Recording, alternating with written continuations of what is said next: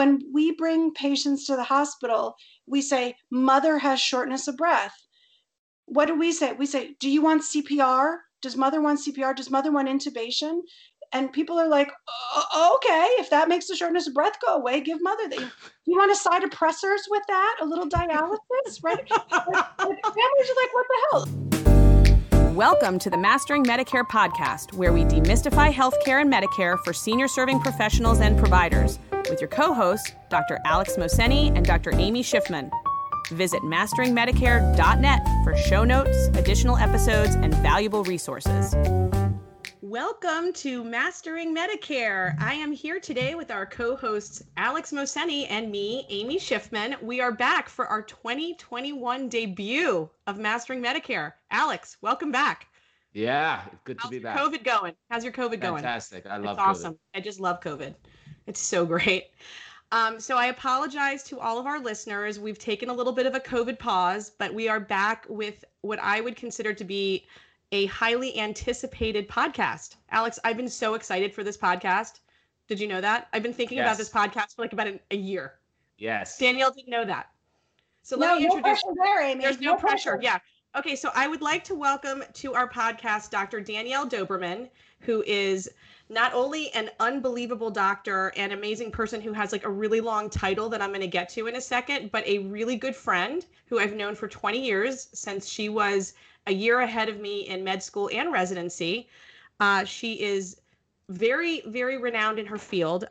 Danielle is, well, I should call you Dr. Doberman. Dr. Doberman is the clinical medical director for palliative medicine at Johns Hopkins Hospital in Baltimore.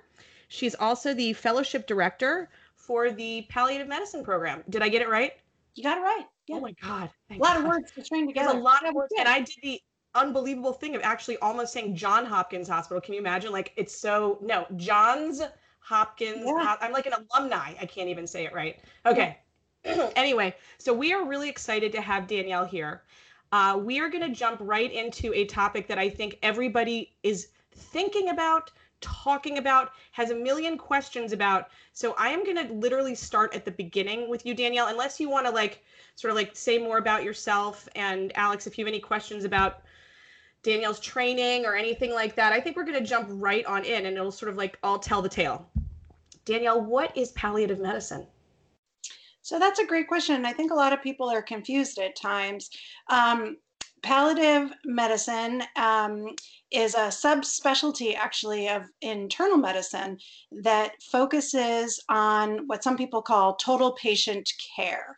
So mind, body, spirit, what are the realms of patient care that can be improved to prevent suffering? So physical pain, nausea, shortness of breath, actual pain, as well as the practical issues of an illness. If somebody, let's say, is a single dad trying to raise kids and they're diagnosed with cancer, or maybe they're diagnosed with ALS, Lou Gehrig's disease, how do they get through the day? How do they balance work and illness? And the field of palliative medicine works as a team, not just as a physician or a nurse practitioner, but alongside social workers and chaplains to really help take care of that patient and whomever they identify as their support system. So family, significant others, whoever they identify as their lived family, to try to help support them as they make their way through life.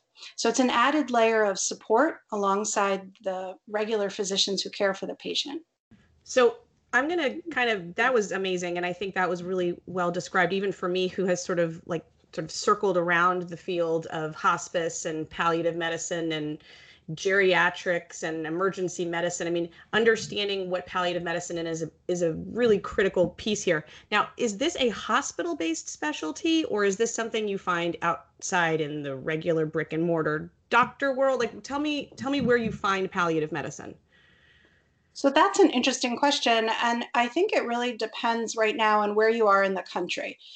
So years ago, when the field was first developing, it tended to be very hospital-based.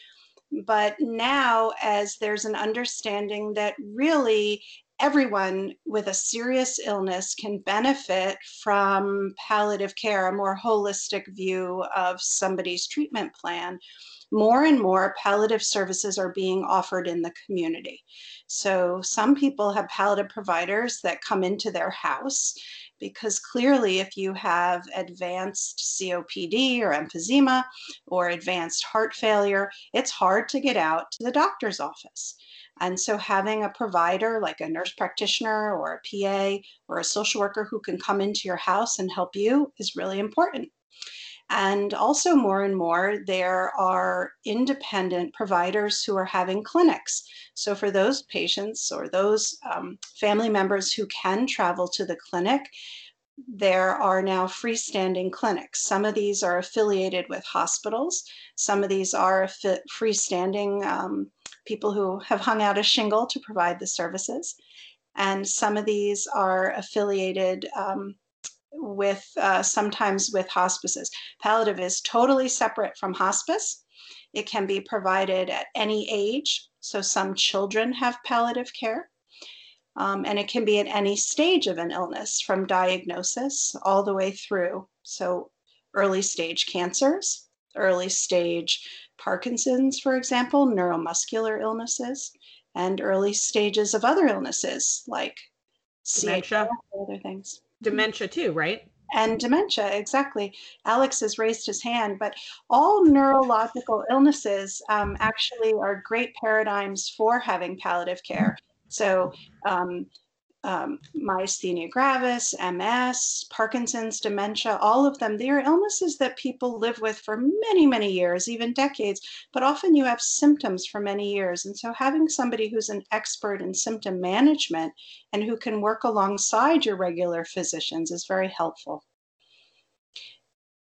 Yeah, so Danielle, that's very interesting. And well, you can't hear me? Now we can hear you better. Okay. Yeah. So can you clarify a little bit for me then, with hospice, we have like a clear threshold as to who qualifies. The doctor has to expect that the patient has less than 6 months to live. Is there such a threshold for palliative care? No, and I think that's actually one of the myths of palliative, is that you have to have some sort of threshold. There's a very fancy kind of jingle, any age and any stage. So palliative is any age and any stage. And there's actually perinatal palliative care. So sometimes pregnant women are diagnosed with a baby who may have a lot of genetic anomalies, and the baby is known that it might die very soon after birth, excuse me. And so there are actually hospitals around the country that will offer palliative services to the parents to help them with their grief that will come at the time that the baby is born, and even knowing that for the woman that she'll be carrying a baby who's soon to die, to help that baby have a passing that will have no symptoms and help the parents with that anticipatory grief. So any age, any stage of any illness. Unlike hospice, where we say you need a certain diagnosis to qualify, in palliative we say you just need symptoms. And so sometimes those symptoms are things you feel in your body, like cough or fatigue or nausea. And sometimes those are symptoms like emotions, severe anxiety because of the pain that you have, or knowing that your loved one is burdened by illness. So can I ask my question? Yeah. Okay, I get to go first. Okay. Okay, so I mean, I do kind of know the answer to this question, but I think as part of the Mastering Medicare concept, and I know the any stage, what did you say? Any age, any stage. Yeah. We focus so much on this podcast on Medicare, so that sort of implies an older patient population. Mm-hmm. And we all have learned, and Danielle, you well know this, hospice is a Part A Medicare benefit. If somebody is in palliative medicine, they are receiving care through Part B, correct? Mm-hmm. Correct.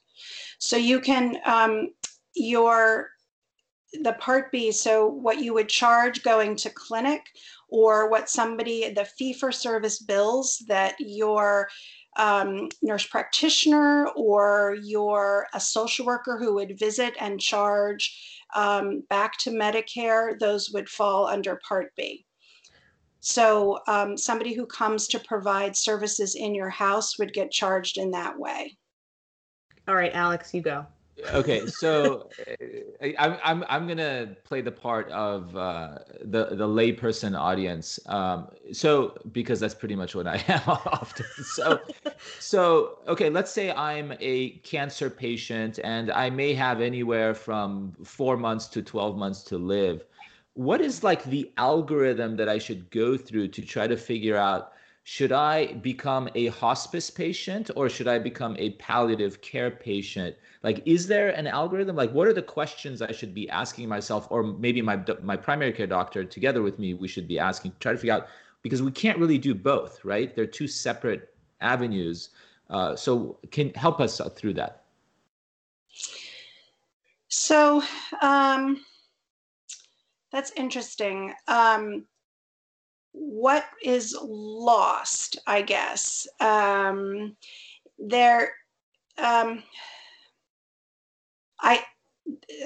Many times agencies around the country that provide hospice have palliative care, I want to say arms, or they have service lines that also provide palliative care. So for community-based palliative care, in some areas of the country, the vendor of the community-based palliative care is a hospice. So I think as a patient who's receiving the services, I don't think necessarily for you and your doctor to choose the service line. I think maybe to go in and ask for all the information possible.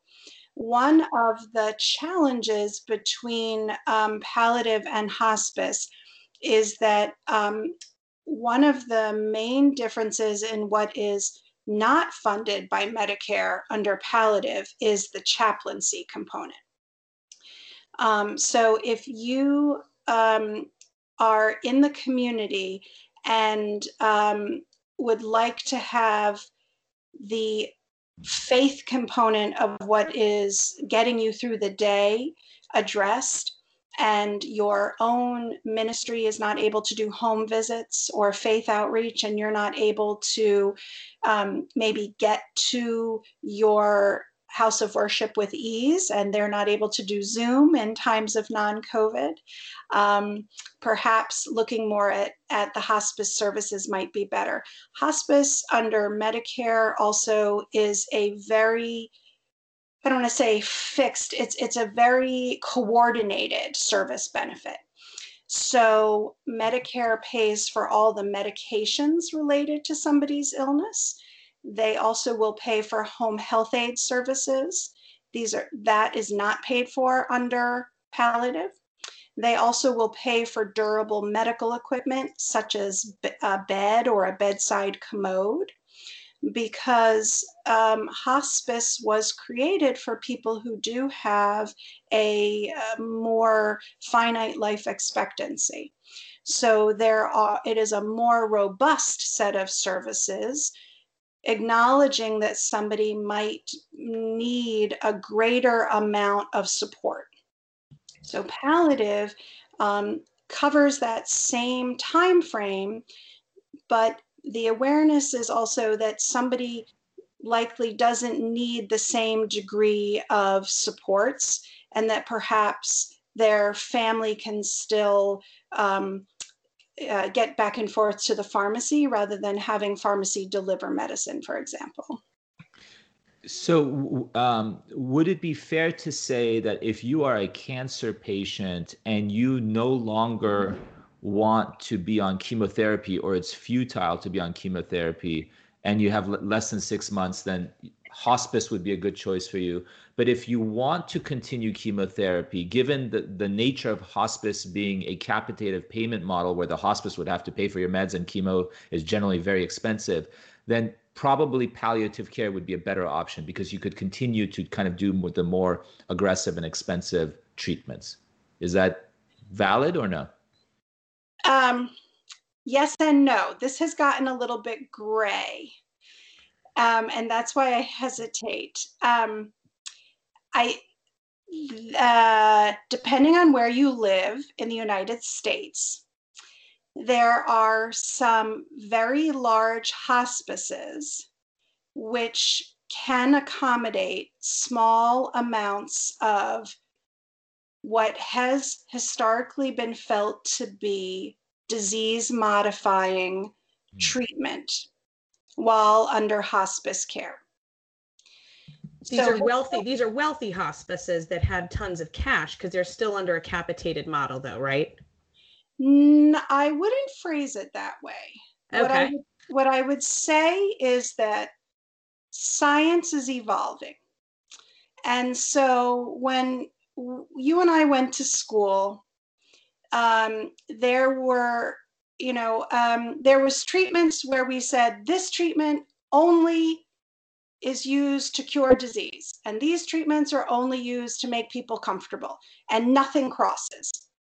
And now we know, for example, that if somebody has a bone metastases, that rather than giving people a lot of pain medicine, opioids, if we give them a very few number of doses of radiation, we can get pain management to that single isolated bone metastasis without causing a lot of maybe sleepiness from the medicine. But it only is useful if people are going to have a life expectancy more than 3 months. So there's a cost benefit for a single individual. So it is cost effective if the patient has the stamina to get back and forth to the radiation scanner, to sit in place, if they have the fortitude to not be negatively impacted by the radiation. There is a cost to the hospice for that. There's a cost burden to the patient for that. If the patient is known to have this metastasis in the last 1 week of their life, it does not pay to offer radiation. If they're already bedridden, for example. Right. If they're still walking around and they've enrolled in hospice because their philosophy is they want to maximize time with their family and they want to avoid being in the hospital, they want to avoid exposure to illness and COVID and everything else, maybe 3 doses of radiation, 1 dose of radiation makes a lot of sense. Interesting. So there are now treatments similar. If somebody is coughing up a lot of blood with lung cancer, radiation makes a lot of sense as well. There are things like drains in the abdomen for people who have what we call ascites, or fluid in the belly. Hospices never used to pay for those. They're very expensive. Now they do, because the benefit on people's quality of life outweighs the cost to the hospice in certain times. Intravenous antibiotics is another example. Hospices did not used to pay for.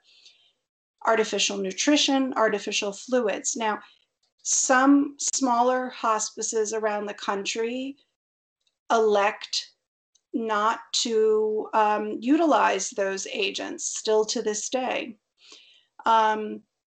There's other agents for heart failure, intravenous drugs for heart failure that not every hospice will use, but some do because they feel it helps with shortness of breath. So it's also not necessarily just a cost issue. If a hospice chooses to support, say, the intravenous agents for heart failure, their nurses need very specialized training, not just in how to, the understanding of how the drugs work, but what to do if the IV line falls out. How do we troubleshoot that at 2 o'clock in the morning? So there's a whole cascade that goes around it. So that's okay. So I'm going to jump in here because I think Alex and I tend to veer towards what we call last mile, really nuts and bolts, like what is real and what is sort of theoretical in terms of some of this. So let me ask a couple of really nice and difficult non-theoretical questions. So palliative medicine sounds amazing, and we've all heard of it. I mean, in the hospital setting, it's fairly ubiquitous now. I mean, I haven't come across a hospital in our area that does not have a in-house palliative physician, nurse practitioner, or a team that supports the patients when they're in the hospital. And then, let's just assume that the patient, gets a palliative consult if the hospitalist sees the light and makes the right referral, or somebody, has the wherewithal to do that. Then it's time for the patient to get discharged and they go home. And now the family is singing this tune. Well, we're on palliative medicine. We're on palliative medicine. But in my experience, and Danielle, help me out with this, it sort of falls short once they go out into the community, because everybody else is going, what do you mean? Now you're back to your regular care team, which is your internist and your cardiologist and all the ologists that are part of your care. So help me to understand in real terms. I am a patient, I am in the hospital, I have something that is potentially hospice appropriate, potentially not, but let's just say it's not, or it is, but we're choosing not to go down that path. And now the family comes home and they're like, we're on palliative care. It's a twofold question. Number one is Medicare doesn't see that patient differently. They're just still a Part B patient. And the second question is, how would a patient continue with quote unquote palliative treatment once they leave if there's no palliative team available as an outpatient? So I think one of the lovely parts about palliative treatment is it's self-defined, right? So population health is, everybody should have a colonoscopy, everybody should have a mammogram, blah, blah, blah. Palliative care is individually defined. So if you and I both have the same congestive heart failure, what you define for yourself as I'm on a palliative treatment plan might be different than what I define as a palliative treatment plan. So for you, you might say, I never want to go back to the hospital except for if I need intravenous antibiotics. And for me, I might say, I want to go back to the hospital and I want to go to the ICU, but I don't want to be put on a ventilator again.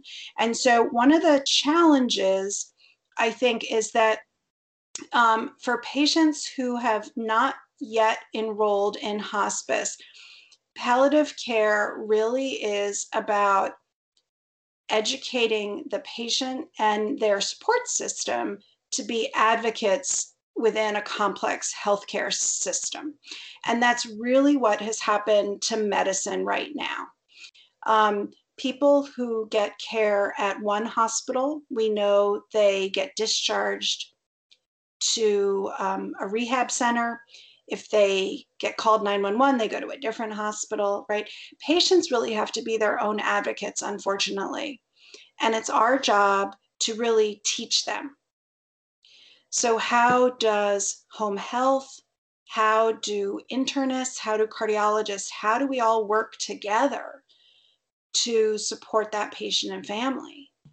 So it's about goals of care. It's about everybody getting on board with the same goals of care. Now, we all know that patients do not tend to be great advocates for themselves. They get caught up in the sort of the churn of healthcare. You walk in and, we do have a HIE, a health information exchange here, and where we practice medicine, but, it only tells so much. It doesn't like put a big red thing at the top when you look at them saying, oh, this patient has chosen a palliative path. I mean, and so everybody's a nail and all the doctors are hammers. And so everybody just starts going at it and going at it and going at it, the emergency department and internal medicine. So people have to be able to stand up for themselves.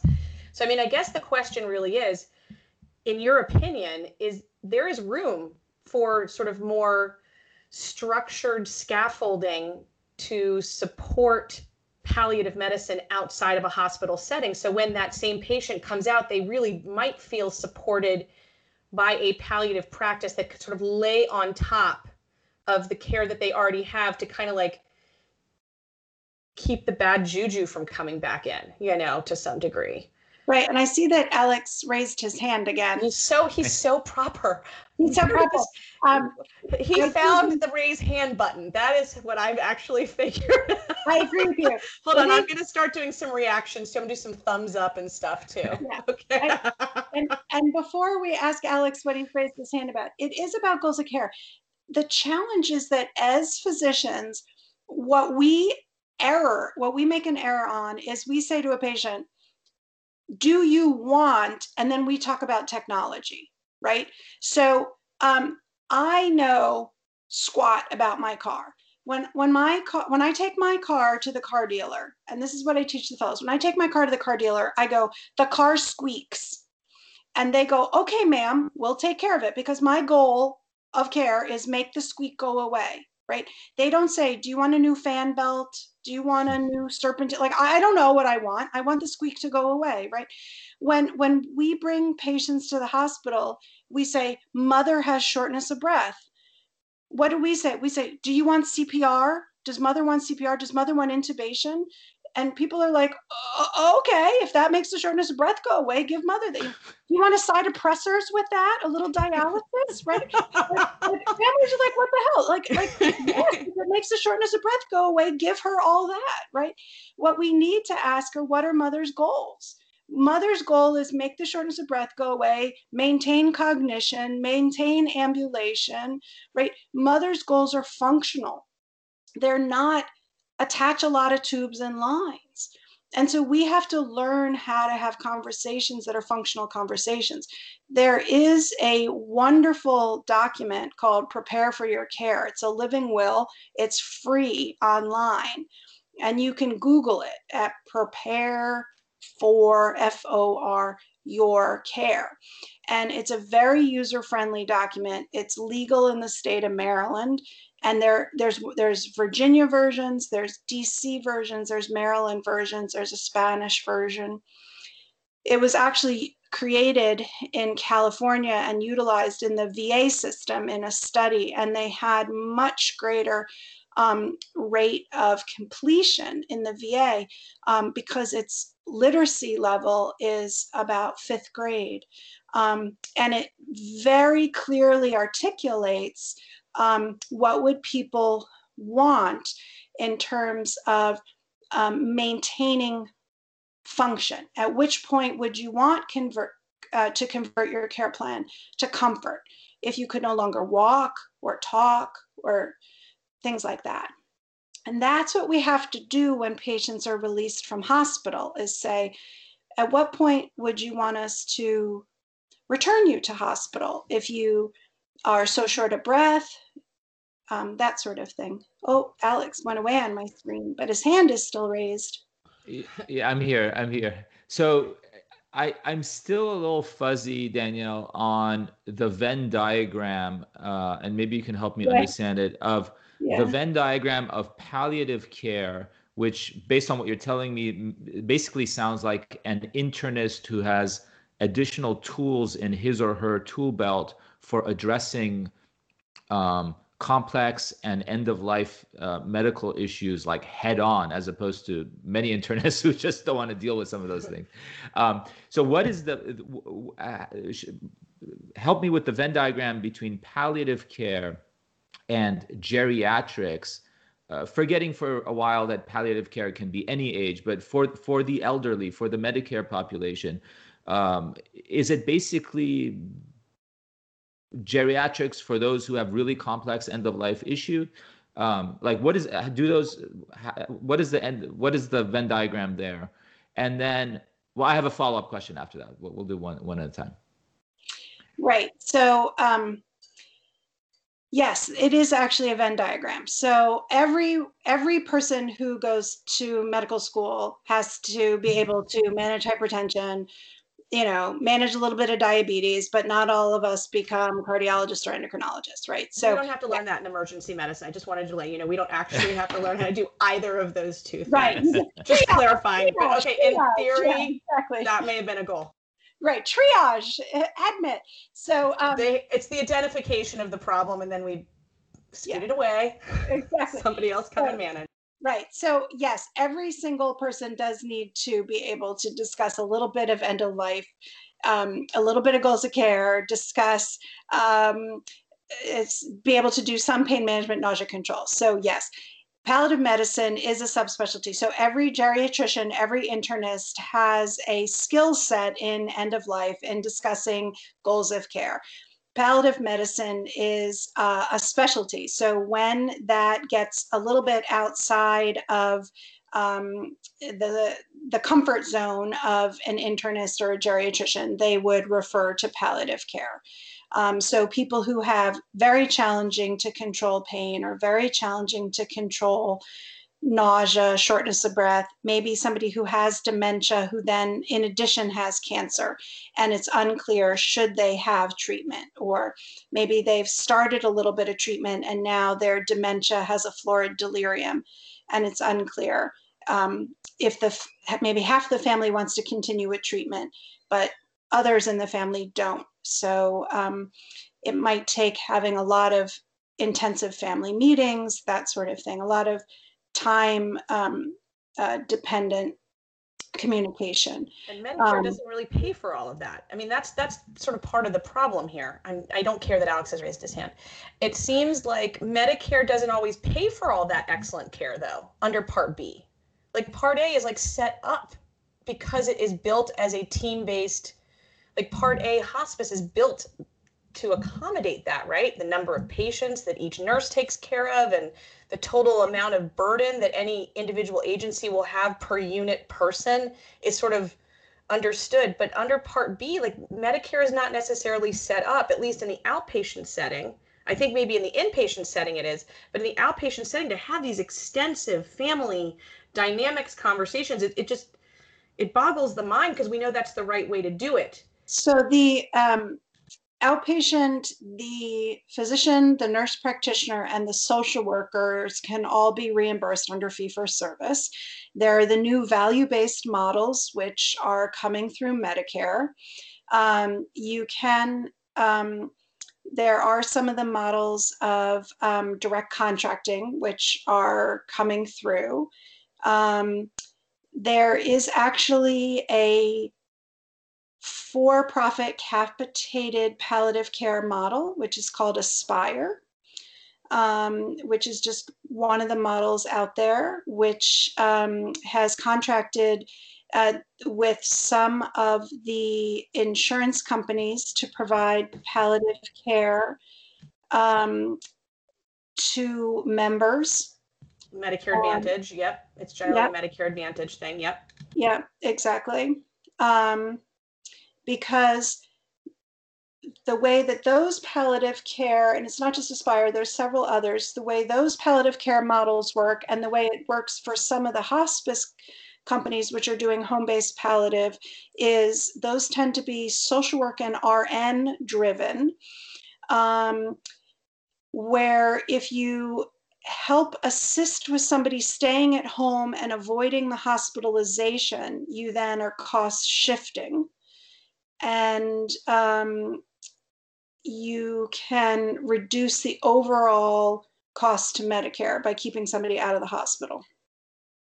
There are people who argue that hospice does not save Medicare money, that you are cost shifting out of the hospital. You know why? The average, if you stay in hospice for an entire year, it costs Medicare about 60 grand, which is considered to be a very expensive patient under original fee-for-service Medicare. Right. Like $60,000 a year is like really expensive. But if you say to yourself, that person could have cost $120,000, then it is considered to be a savings. Because the average Medicare patient only costs Medicare about $12,500 per year, like a 65-year-old, healthy 65-year-old. It's just as they kind of go through the system, an ICU stay is $250,000. So like if you divert enough potential ICU stays into hospice, I could see that it would be cost savings, because the readmission rate once you're in hospice is only like 0 to 4% or whatever it is. But you're right, like there is this weird thing that Medicare doesn't save a whole lot in terms of dollars necessarily under hospice. And it also depends on which, when you look at, if you divide cancer patients versus CHF versus dementia patients, the dementia patients end up costing more because they stay on hospice longer. I think it's the dementia group, but if you stratify by disease state, the costs are different. Oh, that's interesting. I hadn't thought of it like that. Okay, I'm still stuck on who should be in palliative care. I want to clarify. No, I want to clarify what the issue is. Like, right. So philosophically, people would say if you haven't completed your treatment, you should stay in palliative. But this gets a little blurry. This does get blurry because some hospices will accept patients who are on clinical trials because technically you have completed all treatment. You're on experimental. And people who are seeking a trial are technically not under treatment. They are actively being evaluated to determine if they even can qualify for a trial. So there's a phase. The other thing is that I have seen a lot of patients who will come to the hospital and they are diagnosed with, if we're talking cancer, they're diagnosed with a stage 4 cancer.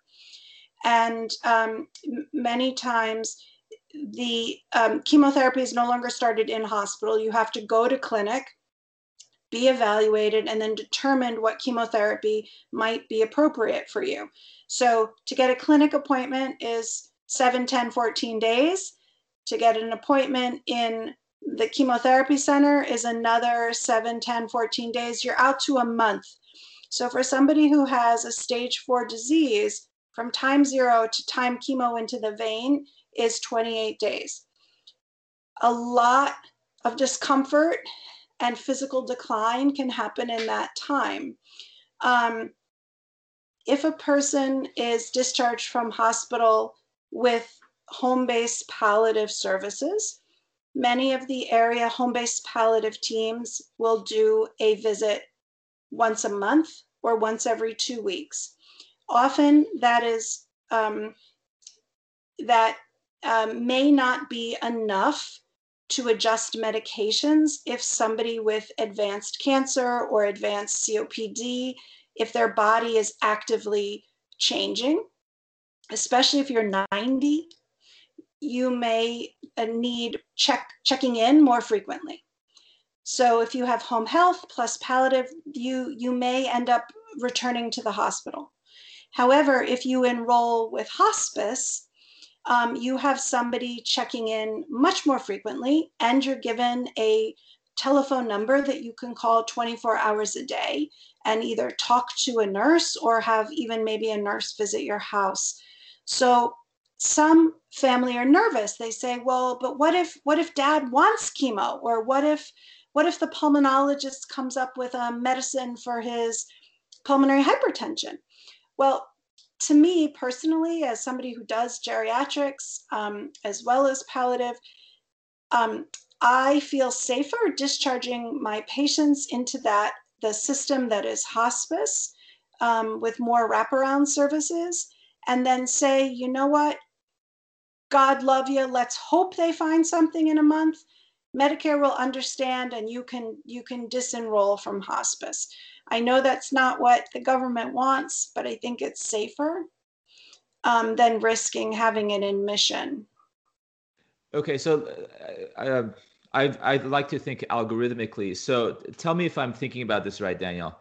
So let's take a new patient who has a newly diagnosed terminal or likely terminal illness with at least one very poorly controlled symptom, let's say pain, for example. Is that like, if you could narrow this down to one question, to say, should you consider palliative care? Would it be something like that? Would it be the question, do you have a likely terminal illness that has at least one very poorly controlled symptom or consequence? If so, consider palliative care, and then maybe ask another question to see whether a hospice might be a better question for you. Am I thinking about this right in terms of an algorithm? Amy, you're on mute. Everybody's like, yay. Can I just repeat back to you your question, Alex? Because I just want to make sure I understood it. You're asking that if somebody gets an end-stage cancer diagnosis, and are they offering treatment that's chemo, or are they not offering treatment that's chemo? So the question I'm trying to answer is, if I'm a geriatric care manager and the family's saying, should we think about hospice? Like, what's the question I should ask myself?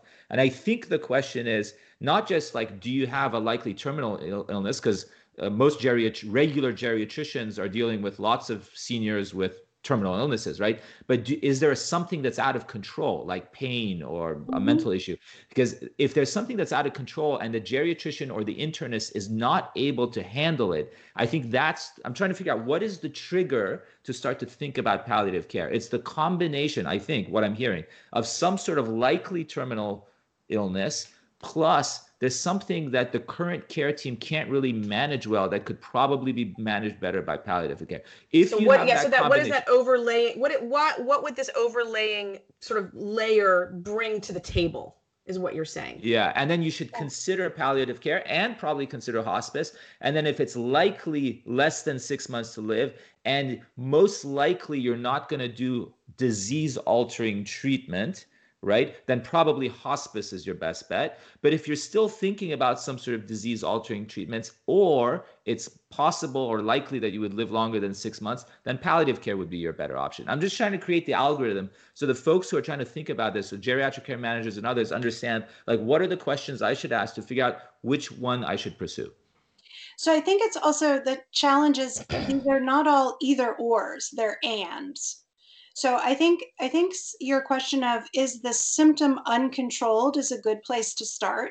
So if you have an internist, geriatrician, oncologist, pulmonary doctor, and you have a uncontrolled symptom, I think then to say, should I ask the providers if palliative care might be of benefit? And I think that is a good place to start. And it's not an either or, it would be an and, bring them in to help us support the rest of the team. I think that's a very good question. I mean, I think that's the question. Well, I'm going to add to your answer and to the question, which is, it may not be on your menu in your geographical area to even ask for such a thing. So, I mean, I sometimes feel like, we could say, oh, it's so nice if we have palliative. Well, it's really nice to want. That doesn't exist. And that's been sort of, I mean, experientially, having been a house call provider for years and years, I can tell you, in some ways, what we were doing, because we were establishing goals of care, dealing with complex health issues, bringing people together in the Part B world, we were essentially doing palliative medicine without calling it palliative medicine, or a version of palliative medicine. But if you say, we need palliative medicine, Alex, I would say to you, where? Who are you going to call? Like, there's no Ghostbusters here in Montgomery County or Washington, D.C. that's easily accessible. Like, those doctors are hospital-based providers locally for the most part. I mean, there are some limited number of palliative programs, but this is not a robust, easy to refer to thing that is on everybody's menu, mostly because there's a restaurant may not be in town, Where do most referrals to palliative care come from? So, well, first of all, there is a website called getpalliativecare.org. It's an offshoot. There's a national organization called Center to Advance Palliative Care. The acronym is CAPC, C-A, P as in Peter, C, like Charlie. And they have a consumer website, getpalliativecare.org. And they have a website that if your loved one is in a skilled nursing facility or in the community, it lists all of the facilities that provide palliative care. So Amy is correct. In the community, like having palliative care, like going to a clinic, is probably the hardest place to find palliative. More and more of the skilled facilities. So when a loved one goes to rehabilitation, for example, or if somebody's in a nursing home, more and more of the skilled facilities are actually having palliative care because they're contracting with either hospital-based providers or hospices to have nurse practitioners or social workers provide consults in the facilities. Hospitals have palliative care, and they are offering now clinic-based palliative care. Sometimes those clinics are closed, so you have to maybe be a patient in the oncology practice or a patient in the cardiology practice, that sort of thing. And there are some freestanding clinics around Washington, D.C., Virginia, et cetera. Many of them are listed on this website. So I think if you're a patient, I think also starting to ask about it. While you're in the hospital, though. So like, I feel like it's also part of that spectrum of care. We, you know, in previous podcasts, we've talked about how Part A is really about sort of marching through from sort of the time that you're hospitalized through potentially, you know, rehab, then out into home health or hospice, where it sort of bifurcates. So if you're in the hospital and you're getting palliative and you get discharged to a nursing home or, you know, rehab post-acute, you can stay in palliative. It's just at that moment when you're going to be going home that sort of question mark seems to always come up. So like, I would want our listener to be like, okay, so I was under palliative care in the hospital, and then I did get some nice palliative services when I was in the nursing home. So how do I continue getting palliative care in the community? And so to your point, Alex, you know, it's nice to say, I have advanced cancer, and what do I do? But if one of those bifurcating questions is palliative versus hospice, you almost need to know what you have at your fingertips to some degree. I'm a little bit of a cynic in that regard. Well, so pardon me for that. That was the other part that I was going to say. Many of the home health companies are starting to offer palliative care as well, because they're already sending nurses out. And in the state of Maryland, because the MOLST has to be completed, and in Virginia, there's now people that are piggybacking on goals of care conversations and palliative care visits into the home health companies. Like Part B nurse practitioners that are attached to home health agencies, Part A home health agencies that are sort of, so because they can bill for the advanced care planning codes and E&M codes as sort of an add-on to palliative. I mean, add on to the services that they're already providing. Got it. Right. And because the home health companies can do infusions in the home, there's a lot of home health companies that are becoming more medicalized, and with some of the up and coming Medicare, what do I want to say, the projects. Some like the value-based stuff, you mean like direct contracting, et cetera. Yeah, exactly. A lot of the I think a lot of the field is changing very quickly. There's a lot of things that I think are afoot to change very quickly. So that's what I was starting to say. If somebody feels they had a positive experience in the hospital, we're finding people are calling back to our department. They're asking our social worker for referrals, but I also know that people are calling like cardiology, and they're asking for the services. People are reading it online. Many of the websites for major illnesses like the Alzheimer's Association, et cetera, will suggest that patients and family members seek out palliative care, which is how the Get Palliative Care website was developed. And so I think there has to be a grassroots movement of people who request this, so that then the community-based services, follow. So in the regular outpatient world, when an internist has a complex cardiology, GI case, right, they refer out to the GI cardiologist. Are you saying that in the palliative care space, most of the referrals are actually not coming through that kind of standard mechanism, but really originating in the hospital? And if so, what happens post-discharge if there does continue to be a relationship between the patient and the primary and the palliative care doctor? Does the primary care doctor say, like, who the hell is this lady? Like, because there's some overlap in that Venn diagram between what palliative care is offering and what a primary care does. So does there tend to be conflict, or is it the opposite? Do the primary care doctors say, oh, thank goodness, because I didn't know what to do with that lady. Like her symptoms were too complex for me to manage. So how are primary care doctors responding and interacting with palliative care doctors? Usually very favorably. So, we'll have follow-up phone calls. People get the discharge summaries. If a patient is referred into hospice, often it's back under the care of the primary care as the coordinating physician under hospice care. I've had primary care doctors call me and say, John Doe, Jane Doe is now out of rehab. They've been under my care for 3 or 4 months. He's taken a turn for the worse. He got influenza, he got COVID, he doesn't want to go back to the hospital. I'd like to enroll in hospice. Can you give me some advice?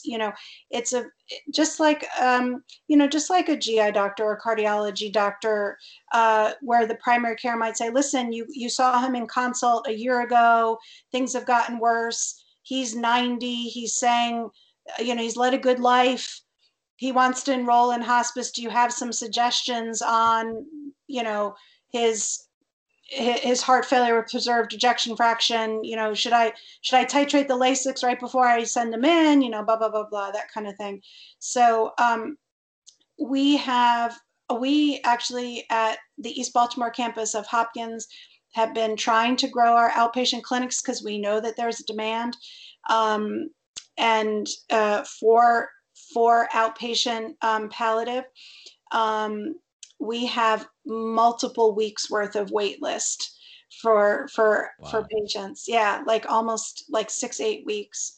So and it is hard. We would like to actually partner with the internists because sometimes people have had 30-year relationships with their patients, and we might have symptom expertise. They might have the personal expertise in knowing the name of the dog and the dog before the dog, and and all the grandchildren's names. And sometimes also it's hard for the internists to say, what, maybe it's time to downshift. Sometimes the internists are having a hard time acknowledging end of life. And it's easier for that patient and family to have the conversation with us. So I think that's actually a really good moment to just sort of stay for a second. Palliative sometimes can fill a role for some of those difficult patient-physician relationships that may be difficult for physicians to handle. It's sometimes possibly easier to talk about palliative, as opposed to talk about hospice. Now, palliative has a weird name too, right? Like everyone's like, ooh, hospice, that's scary. But now palliative has become scary to some people. And now we hear the word supportive care, right? Only in the cancer world. Only in the cancer world. Although I think some of the palliative programs are starting to call themselves supportive care. So, only the cancer one. only cancer. Okay, so the new cancer term is the new cancer palliative term is supportive care. Yeah, but so only the ones in the cancer centers will use the supportive oncology or palliative and supportive care, and they've actually done studies on it. And after a couple months, when patients go to like the pain and supportive care, they realize it's palliative care. And they're kind of like, huh? Yeah, they're like, this is the same thing. But palliative care is not pain management, right? Like that was like one 5-second conversation I wanted to have for our listeners, which is I was part of a home health agency and a hospice agency that had implemented one of these palliative programs and sort of overlaid it on top of their services for pre-hospice as part of their home health program. And what we found is there was a tremendous number of chronic back pain referrals. Palliative is not for pain management. But why? I know you guys are saying it's not, but it seems like that is one of the main functions of palliative care is to manage uncontrolled pain. I know there's stigma with pain management stuff, but isn't that one of the main functions? So it's what is the etiology of the pain? So one of the challenges across the country with palliative care clinics is palliative care clinic is not a workman's comp clinic. It is not a clinic for, there is a tremendous difficulty for people who have had prior substance use disorder who then contract cancer. And managing pain in the context of a prior substance use disorder is extremely challenging. And there are palliative professionals who are also now becoming specialists in using agents like buprenorphine to treat both the cancer pain and the prior substance use disorder.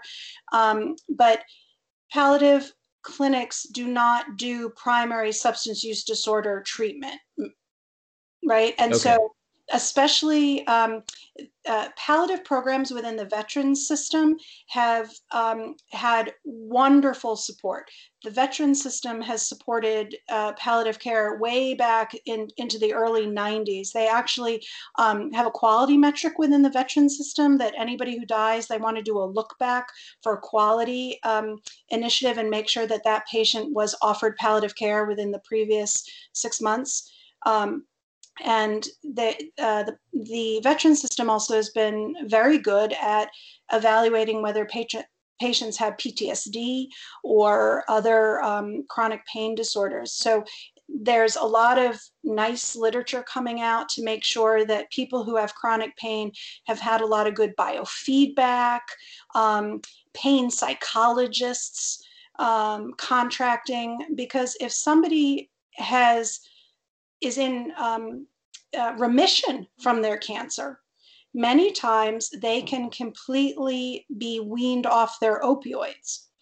Now, occasionally you have nerve pain, you might have chronic chemotherapy-induced neuropathy, but usually people can slowly, over many weeks or months, come completely down off their opioids. So the survivorship clinics are important, and some of those are run out of palliative programs. There's special needs of survivors that do overlap with palliative, such as cognitively, every time people need their follow-up scans, there's a lot of anxiety. But primary pain treatment there are overlaps with palliative, but what Amy is saying is palliative care is not chronic pain. Agreed, but not, and so it's not a primary pain, like pain of unknown origin or that Right. type of thing. But would it be fair to say that cancer patients with uncontrolled pain would be one of the most common type of patient profiles that would qualify for palliative care? Correct. And what also should be known when patients go to palliative clinics is that many palliative clinics will also screen for prior substance use challenges, as well as emotional, because there's a huge mind-body connection.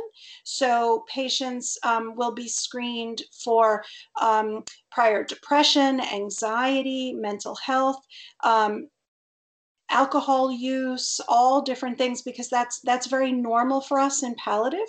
Some patients, when they've come to palliative clinics, are sometimes semi-offended, to be quite honest, because there's opioid contracting at many of the palliative clinics.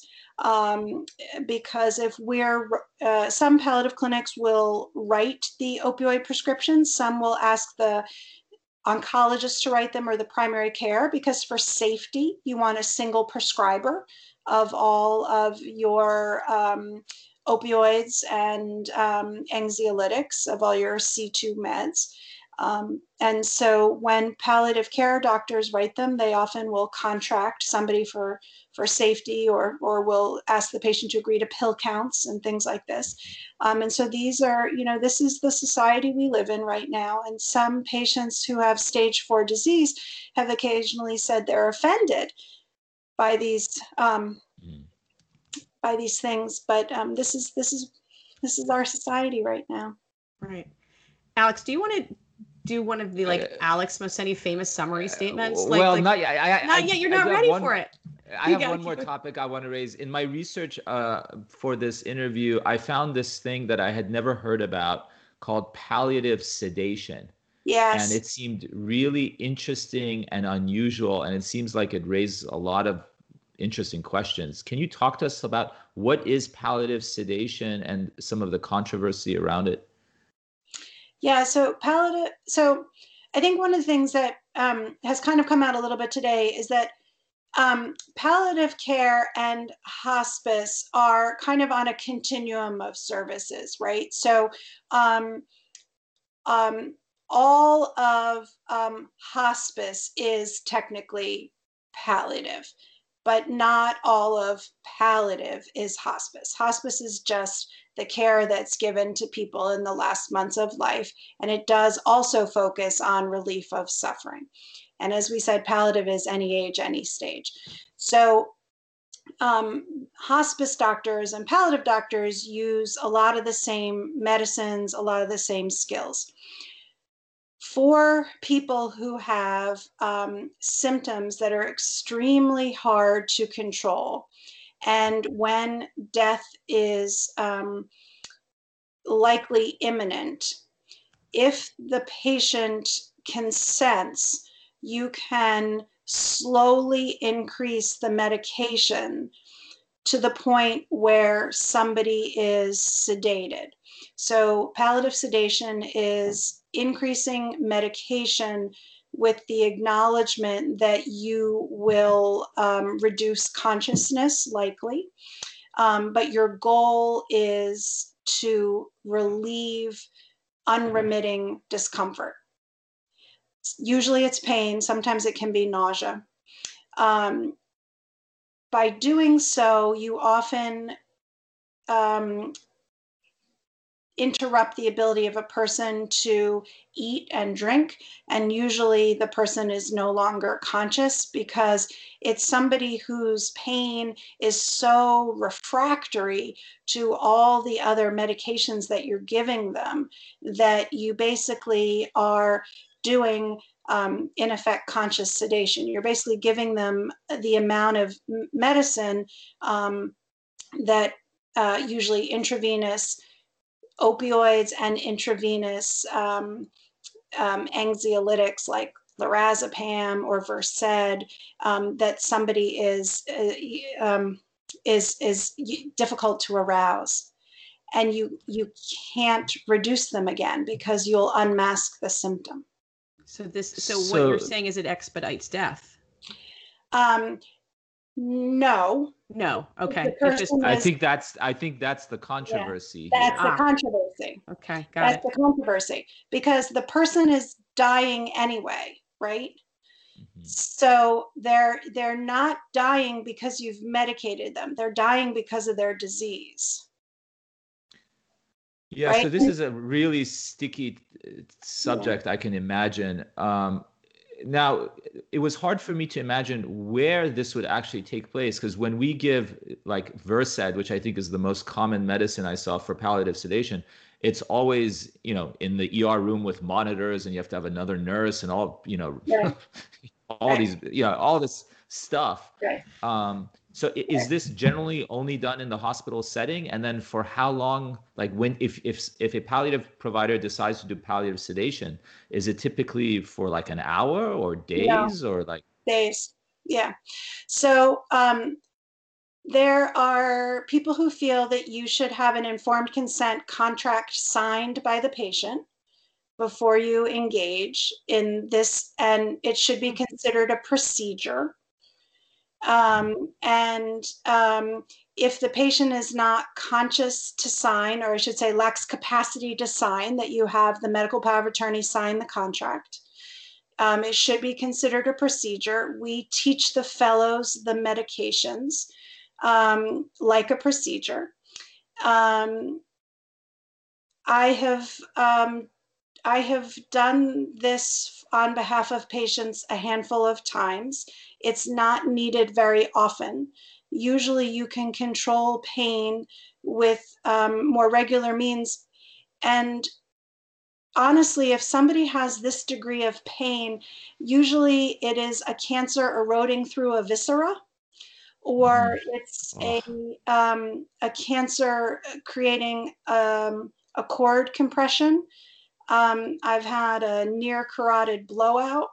I mean, these are the things that we read in the oncologic textbooks that are yeah, the oncologic emergencies. yeah. And so it's not somebody who you're going from 0 to 100. This is somebody who you've been managing for days upon days, and you're increasing your PCA and you're increasing your other oral medications. And this is not a procedure which is entered into lightly. Yeah. These are usually patients who are on um, very high doses of opioids and benzodiazepines and sometimes barbiturates anyway. And you would do it in some kind of acute setting, either the hospital or an inpatient hospice. There is debate in the hospice setting of if you would do this in the home, because you need to continually titrate. So the only times it's done in the home are with hospices which are able to station a skilled provider, like a crisis care nurse, an LPN in the home to constantly do the titration. Daniel, is it ever done for terminal respiratory illness? Because I know as an ER doctor, seeing patients who just couldn't breathe, couldn't ventilate it Yep. and fill up with fluid, it's one of the most horrifying deaths. And Yes. it almost brings me to tears to watch somebody. And in some situations, you can't do anything to support, to help them. Yes. Yes. One of the patients in whom I prescribed for was somebody who um, was a leukemic and Mm. had stopped transfusions and was very much dyspneic and Yeah. was fully consent. That was part of the treatment plan we had discussed as a possibility when she was Yeah. alert, and her family knew that that was a possibility. And You know, I think it's a very controversial, or it seems like it's controversial from my review before our talk today, but I can't think of something more important in life than to have some say into your last moments on this earth and how you feel in those last moments, and whether it's going to be defined by unbelievable suffering or not. And the fact that we can impact that to some degree to have less suffering and more peace, I think is a wonderful thing. well, and when you had people who are profoundly dyspneic and maybe CHF overloaded or ARDS or what have you, your toolbox in the ED is intubate or not intubate. And Yeah. if you don't intubate, what do you do, right? So if somebody has made a choice to pursue comfort and dignity at end of life, and is at a hospice or in a comfort care room in a hospital and has their family around them, the toolbox is wider. And it is the medications to provide comfort.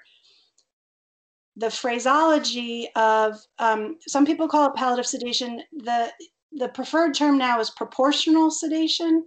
Some people like that, removing the word palliative from it, because proportional meaning you're not, it's not whack-a-mole, it's like you're bringing them You're meeting them where the pain is, right, in exactly. proportion to their pain.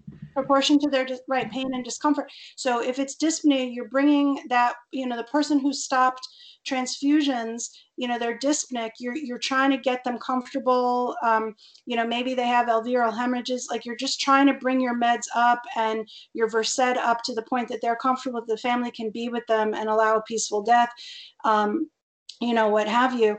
And for some person who's like an 85-pound 95-year-old woman, that's going to be different meds than somebody who's like a 250-pound linebacker, who's Yeah. got a carotid blowout from their head and neck cancer. Right. So the proportional sedation concept, I think, is the right phrasing. The goal in both cases is to allow dignified death, and it Yeah. can be done in an ED. Yep. If you could, Danielle, just to kind of take it sideways a little bit, if you could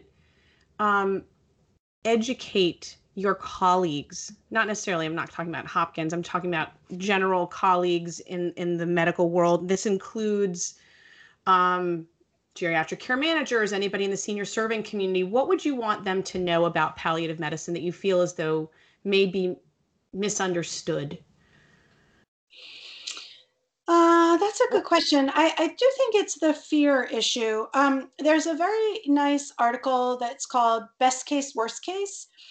And there's a YouTube on it, which you can watch. And it's about how do we discuss procedures in geriatric patients. Yeah. And I think all too often what we do is we discuss the good parts about the procedure, and then the worst parts about the palliative. And there's actually 4 prongs, right?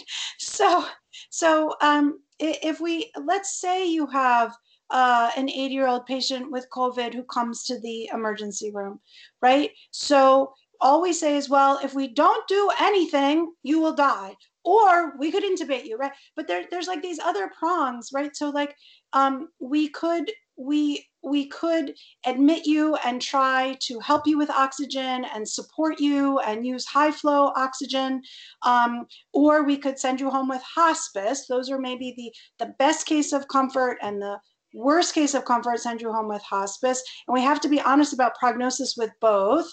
Or we could admit you and do everything, including intubation. And here's the best case. And then let's see, I got to do my other problem. Let's see, best case, worst case you want to do the best case and the worst case of the aggressive treatment, and the best case and the worst case of the comfort care treatment is basically how it is. So if we admit you and we are very aggressive, here's the best case, which is we could intubate you and hopefully get you off, or we could admit you and maybe not get you off, or we could admit you and send you home and use hospice, or just send you home with oxygen and not use hospice. That would kind of be how it would be. So I think when people talk about palliative, we only ever talk about it super lovingly, or we ever talk about it like really horribly. Like there's no like comparison or contrasting. There's no like middle ground. It's so interesting because I think that, I mean, this is a very important time to be talking about palliative. We're in a weird place in society. We have a pandemic where people are going into the hospital, and they may have been healthy. Maybe they had some risk factors or no risk factors, but people are definitely getting sick and being forced to make choices. Are you finding that your day-to-day is very COVID filled? Interestingly, I'm finding that people are being pushed all the way towards full care, and they're saying, stay away palliative. We're a very aggressive hospital, and in our space, people are saying that we get very confused with hospice. There's some floors where we are where people understand that it's okay to kind of have us walk along. And again, that speaks to what you're saying, like what should people know? That it's okay to hold uncertainty, right? So if you get admitted with COVID, if you get admitted with pneumonia, if you get admitted with a new diagnosis of cancer, it's okay to have palliative walk along with you. We're not going to talk you into anything or talk you out of anything. I think we're about choices and making sure somebody has informed consent. Right. So along those lines then, so should patients be asking for palliative? Families should be asking for palliative when they come into a hospital. It shouldn't just be a consult service that some other doctor or nurse thinks up on their own. It should be something that is more front of mind potentially for patients when they come in.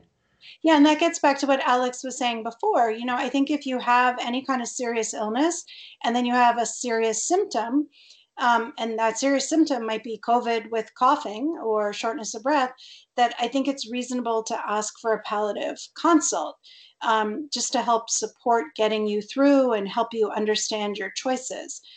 I think too often people introduce palliative care just towards the end of a hospitalization. Um, and then the support which could be provided, even if that support is just more communication and greater understanding of your choices, um, that goes a long way in the hospital these days. Then it's minimized. You know what I think the take-home message that providers and geriatric care managers should know from this talk is the following. Palliative care is not giving up. Right. I think that's the misconception. It's kind of like grouped into this, oh, if you going to palliative care, you're giving up and you're just accepting that you're going to die. It's not that. You can continue getting all your cancer treatments and all that. We're just going to spend more time making sure we manage the severe symptoms to an acceptable level, and we're better trained and we have more resources to do that. And a lot of times we see patients and we really try to just make sure they have a true informed consent. Like I really have no skin in the game. If I get kind of hired to talk about should somebody have a feeding tube or should somebody undergo chemotherapy, I don't really care if you have chemotherapy or if you get a feeding tube. I'm really invested in, have you heard, were you emotional at the time you were given the information? Do you understand all your options? I don't get paid if you get the feeding tube or not. I only get paid to give you the information. I don't get more or less money if you get the feeding tube or if you get the chemotherapy. The oncologist does, but I'm not invested in the outcome. I'm invested in if you feel comfortable with the outcome.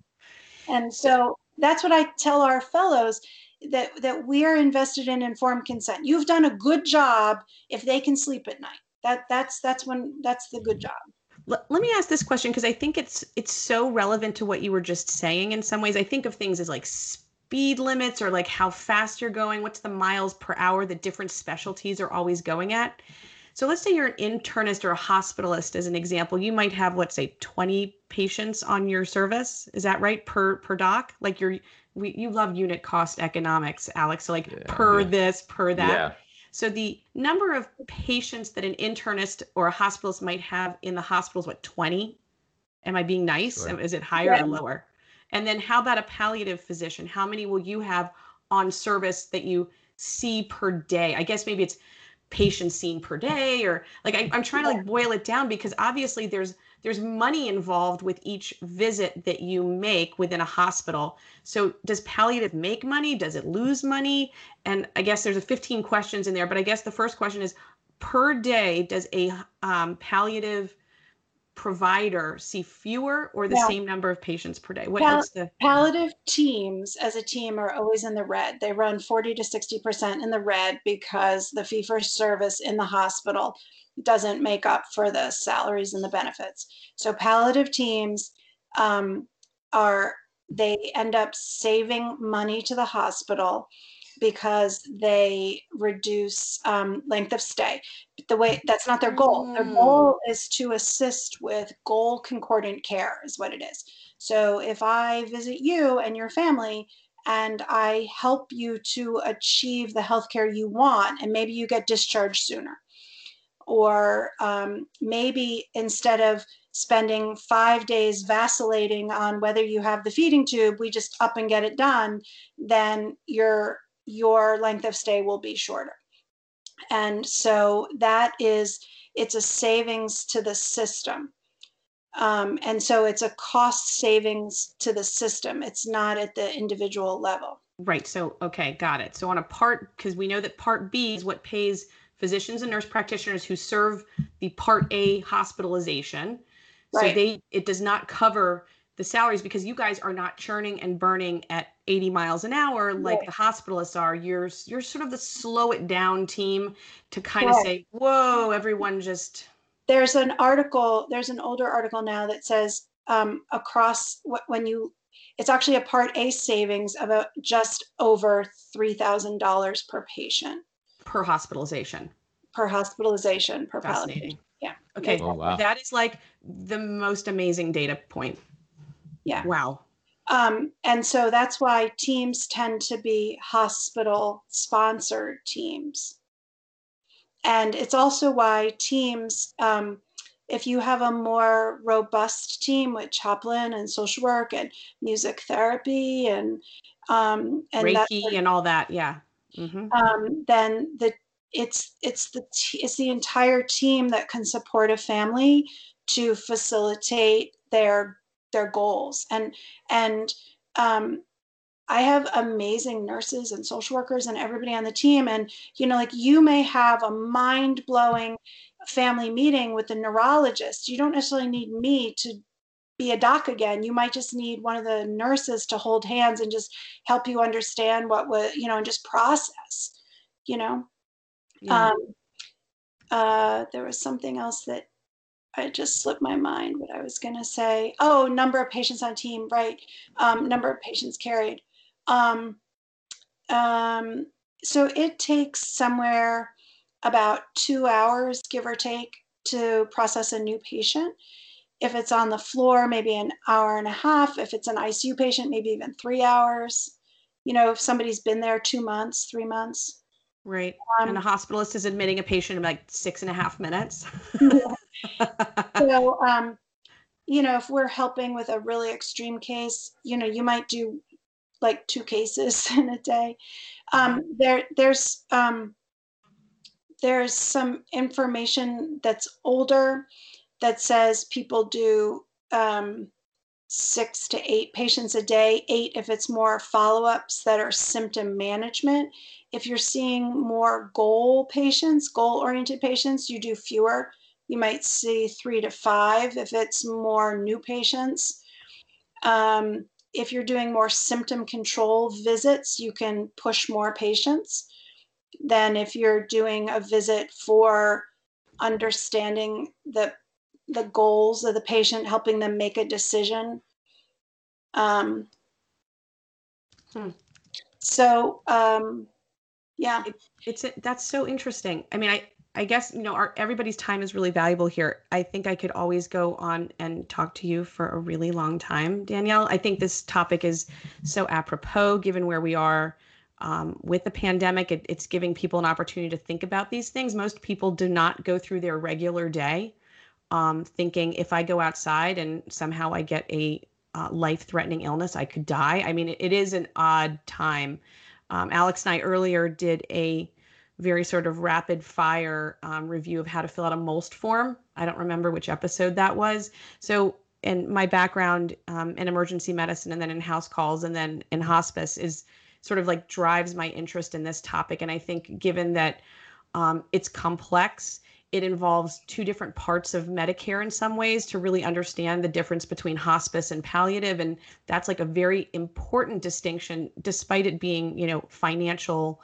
I think that the idea that there's a spectrum of care that then switches how you pay for care and the different types of resources that you can get. And it almost becomes this little weird switch where you're like, well, you could be in the Part B world where you have to like get nickeled and dimed. And every time you need a hospital bed or some sort of side table or a bedside commode, you have to fill out 1,000 pieces of paper versus if you choose hospice, you're now your VIP and you get all this stuff and it's just sort of part of the wraparound services of hospice. And then the distinction of when that switch gets flipped is often very, very tricky. And that on top of the fact that I think that there is a resource desert of palliative in communities, that it makes it so that the hospital becomes a primary source for that type of thinking that often sort of dissipates entropically as people leave the hospital. And that's sort of very disturbing, but it's good to hear that some of the home health agencies are medicalizing and that some of the hospices are,